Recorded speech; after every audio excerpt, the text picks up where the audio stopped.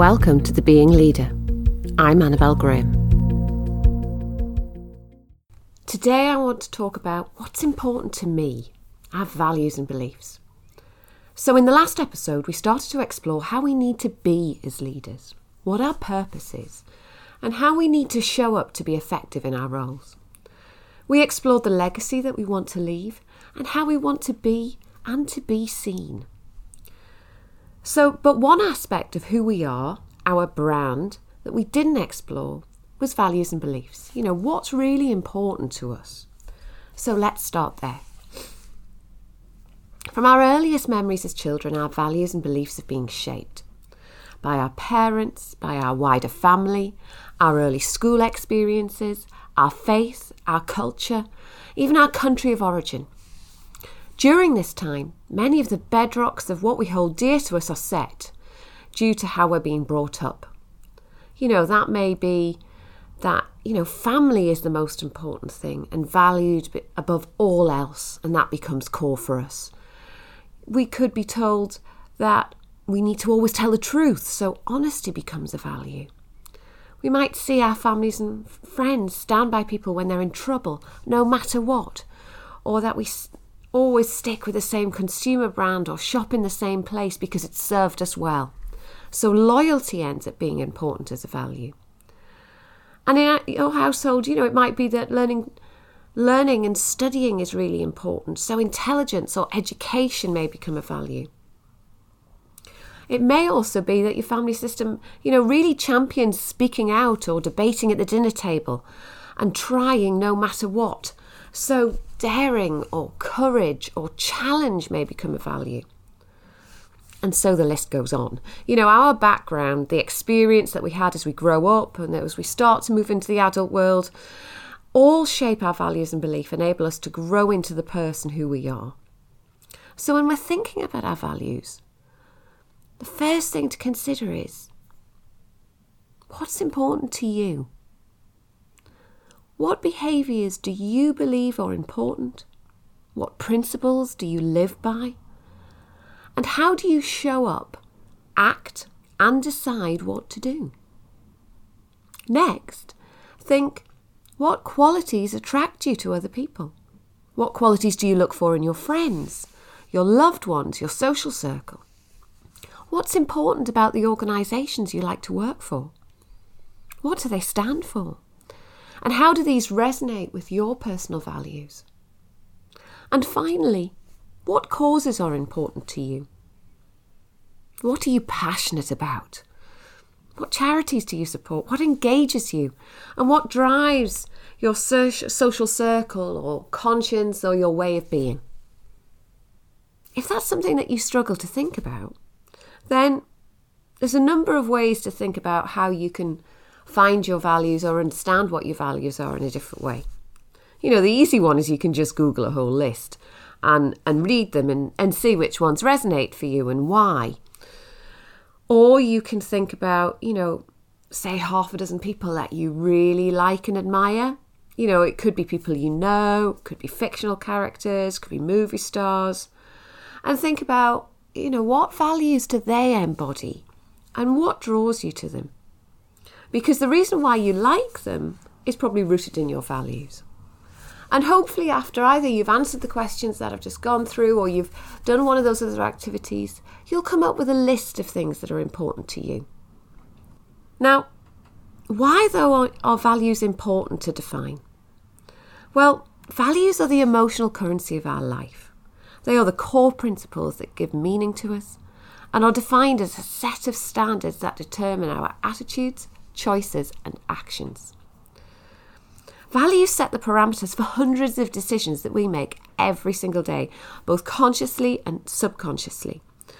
And values may also help us adapt and change as we go on.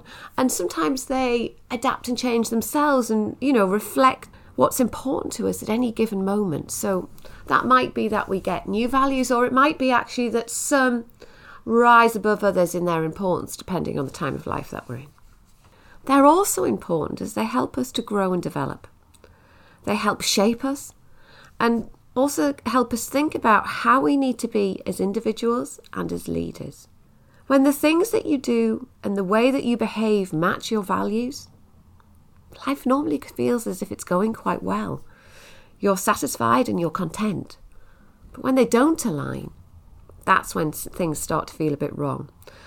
That's when it sort of grates a little bit, and it can often be a source of unhappiness. Once we've got a set of values, it's sometimes useful to be able to whittle them down. Think about the 5 or 6 that are really important, and really think why that is and how they help us govern and shape what we do. And then sometimes think about, is there one that ranks above all others? And if so, why is that? Because that helps us decide how we want to be, how to make decisions when we're facing a dilemma, a life decision or a problem. It makes it easier for us. So once we've got them, the next thing to think about is, how on earth do other people know what they are? And that gets us to think about, how do we demonstrate them? Now, I often ask leaders, how do you demonstrate your values? And I get a very, very blank look. Now, often we just expect other people around us to guess what our values are by observing what we do, and thinking that miraculously they're going to work it out, or that we've maybe got a non-visible list of them pinned to our top, and they can see it, and we haven't. For example, you might think, well, because I asked people what their weekend was like, and, did they have a good weekend, they'll know that I'm kind. Really? Will they? Or they're just going to think that you're going through the motions and serving out those platitudes about being nice when people come into work on a Monday. I once had a leader say, it's really important to me that people are punctual and that things happen on time. So I'm going to turn up to meetings 10 minutes early and they'll know that I value punctuality. I burst out laughing and went, really? Do you think that's going to work?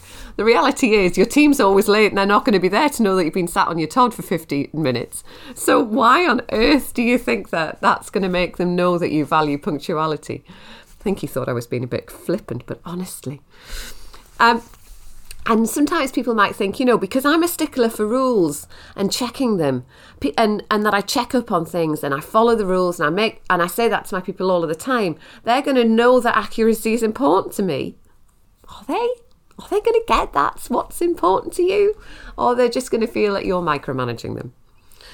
So, often we believe that our intent alone demonstrates what we value. But the reality is we judge ourselves only by our intent. We judge other people by their behaviour. And when judging our behaviour, they then apply their values on us. So it's not our rules that they're working out when they look at how we behave. It's their rules. So how will they guess that that's what our values are? Is there any wonder that all this stuff gets a little bit lost in translation and we get conflicts springing up everywhere? And I'll give you an example of what I mean by demonstrating your values. So I have 2 values which are really important to me, and I do live by them as much as I can. And they really do help me make decisions, but they're slightly in contrast to each other. So that's commitment and flexibility. And this is how it plays out. So I often end up booking things into my diary, whether it be events with clients, meetings with people, sessions with individuals.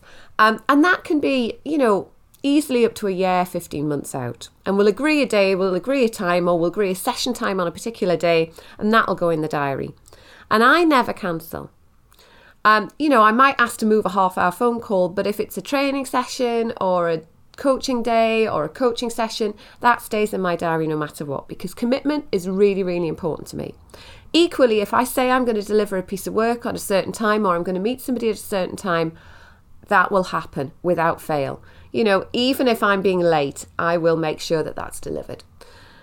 Equally, however, I like to be as flexible as I can, but sometimes those two things clash. So I remember an occasion when I had a client who asked me if I could help out short notice to go and facilitate a meeting with one of their clients. And I said, yeah, not a problem at all. If we can make it, we can do it. And they gave me the date. And I looked at it and said, I'm not available. I've got a coaching session that day. So this was like a 2-hour session, one-to-one, versus a day with their team and their client. can you not just change it? They then said. And I went, commitment. No. Now, you might think that contrasts a little with the flexibility, but then I decided to explain it to them because I thought, if I just say no, they're going to think I'm really just being a bit bloody minded and being a bit awkward. But the reality is, it's that commitment thing that's really important. So what I said instead was, okay, so this person I see every quarter and they book a session, a couple of hours every time. And they book it 3 or 4 months in advance. A bit like you do your sessions. And they went, oh yeah, I do that. I said, so how would you feel if I cancelled yours when you'd booked it 3 months ago at like a week's notice because something had come up? And they looked at me and went, I'd be furious. I said, exactly, and that's why I'm not going to do it to the other person. So that's why I won't cancel. I will, however, go out to my network and find somebody who I work with who I think will really be useful for you and see if I can get someone to do that day. And that was sort of my trade-off of the flexibility side. So that's what we did. We found them somebody, we got someone, they went in and facilitated the day. It all went really well. But for me, that decision was really, really easy because commitment is more important to me. You know, I know that if you end up sometimes not doing things or not doing what you say you're going to do, it gives people the impression that they don't matter, that they're not important. And that definitely is the case if you suddenly, sack off a piece of work for somebody else. How do I decide? So therefore, commitment and the order at which people book things is the set of rules that I apply. So that's my explanation. And also a way of thinking about how you can demonstrate your values by explaining them a little bit. So as leaders, we need to recognise that how we role model, how we behave and how we demonstrate our values absolutely impacts how our people behave because they copy this. They think about if we've done it, it's all right. So if we rock in late on a day, then it's okay for them to do it too. And the reason why, though, that role modelling comes in, it's because we're so attuned to role model from a very young age. Role modelling is how we learn to do things, as well as learning our values and beliefs and behaviour. So just think about it. And these are some examples that have come out over the last sort of few months, which just made me smile. My niece is 3. And my sister sort of sees her playing on a mobile phone and says, why is she doing that all the time? I said, well, you do it. That's what mummy does. My friend's daughter is playing teachers at home.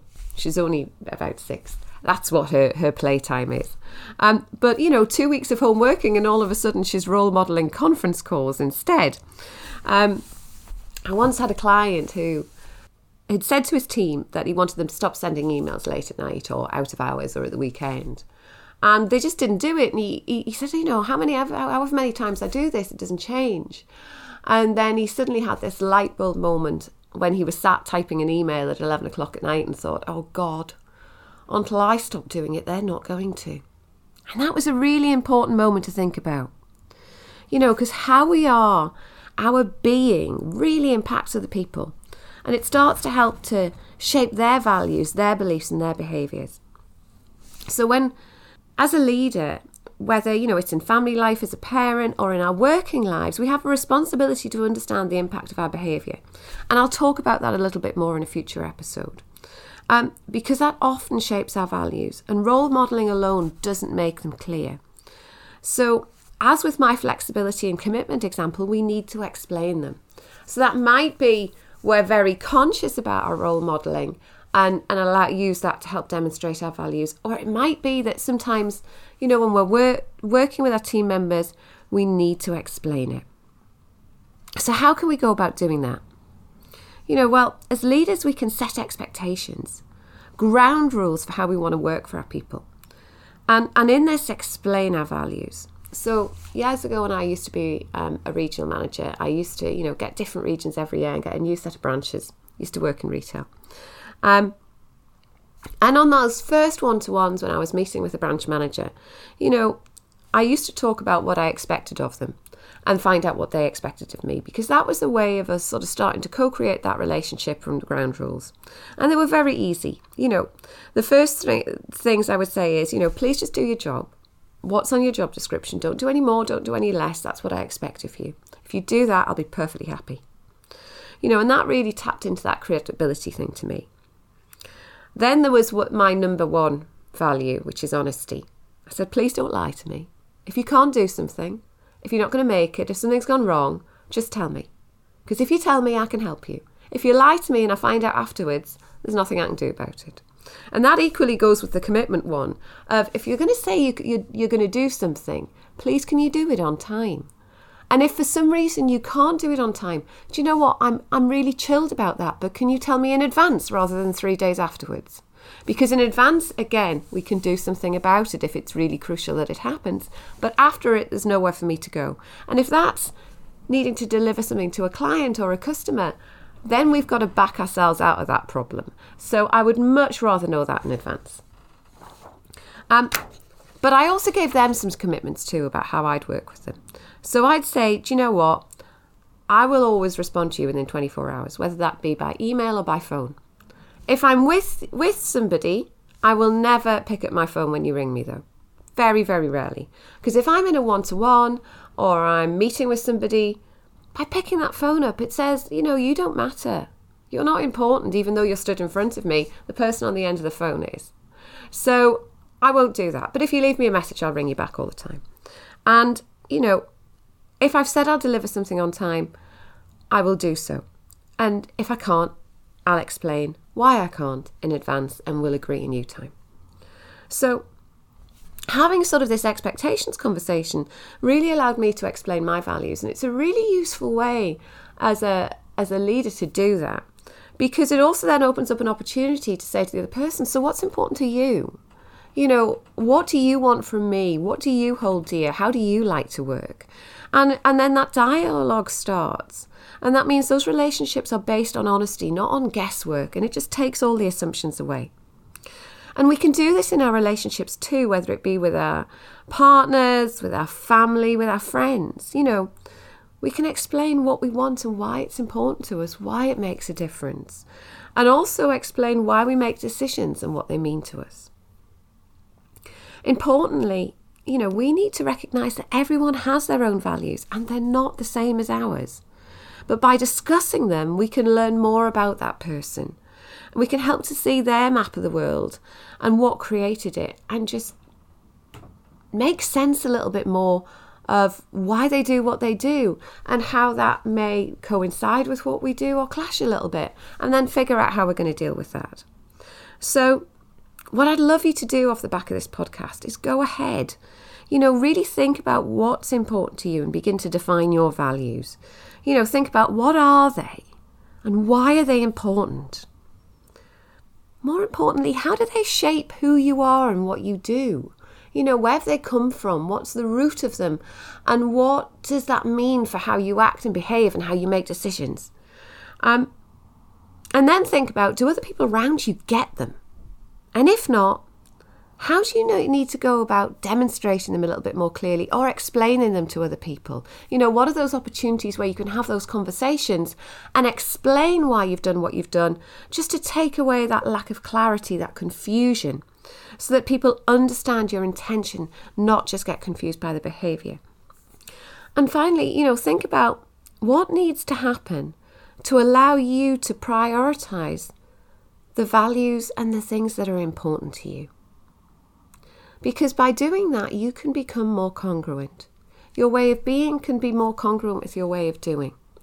And that means you can spend time where you want to spend time, which ultimately will become more fulfilling.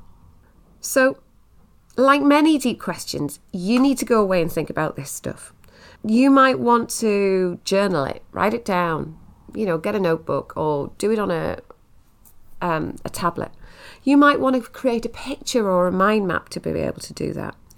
But think about it, explore it, whatever it is, go about and figure it out, because it will help you make decisions. It'll explain why some relationships grate a little bit and why others are so easy, and it'll also allow you to help prioritise things in your life and make it better. And who doesn't want that? Next time we'll think about some of the other things that go into building who we are and how we work. And we're going to start looking at strengths, where they come from and why they're useful, and also our behaviours and how they help shape us too. So look forward to seeing you on a future podcast. Thanks for listening to The Being Leader.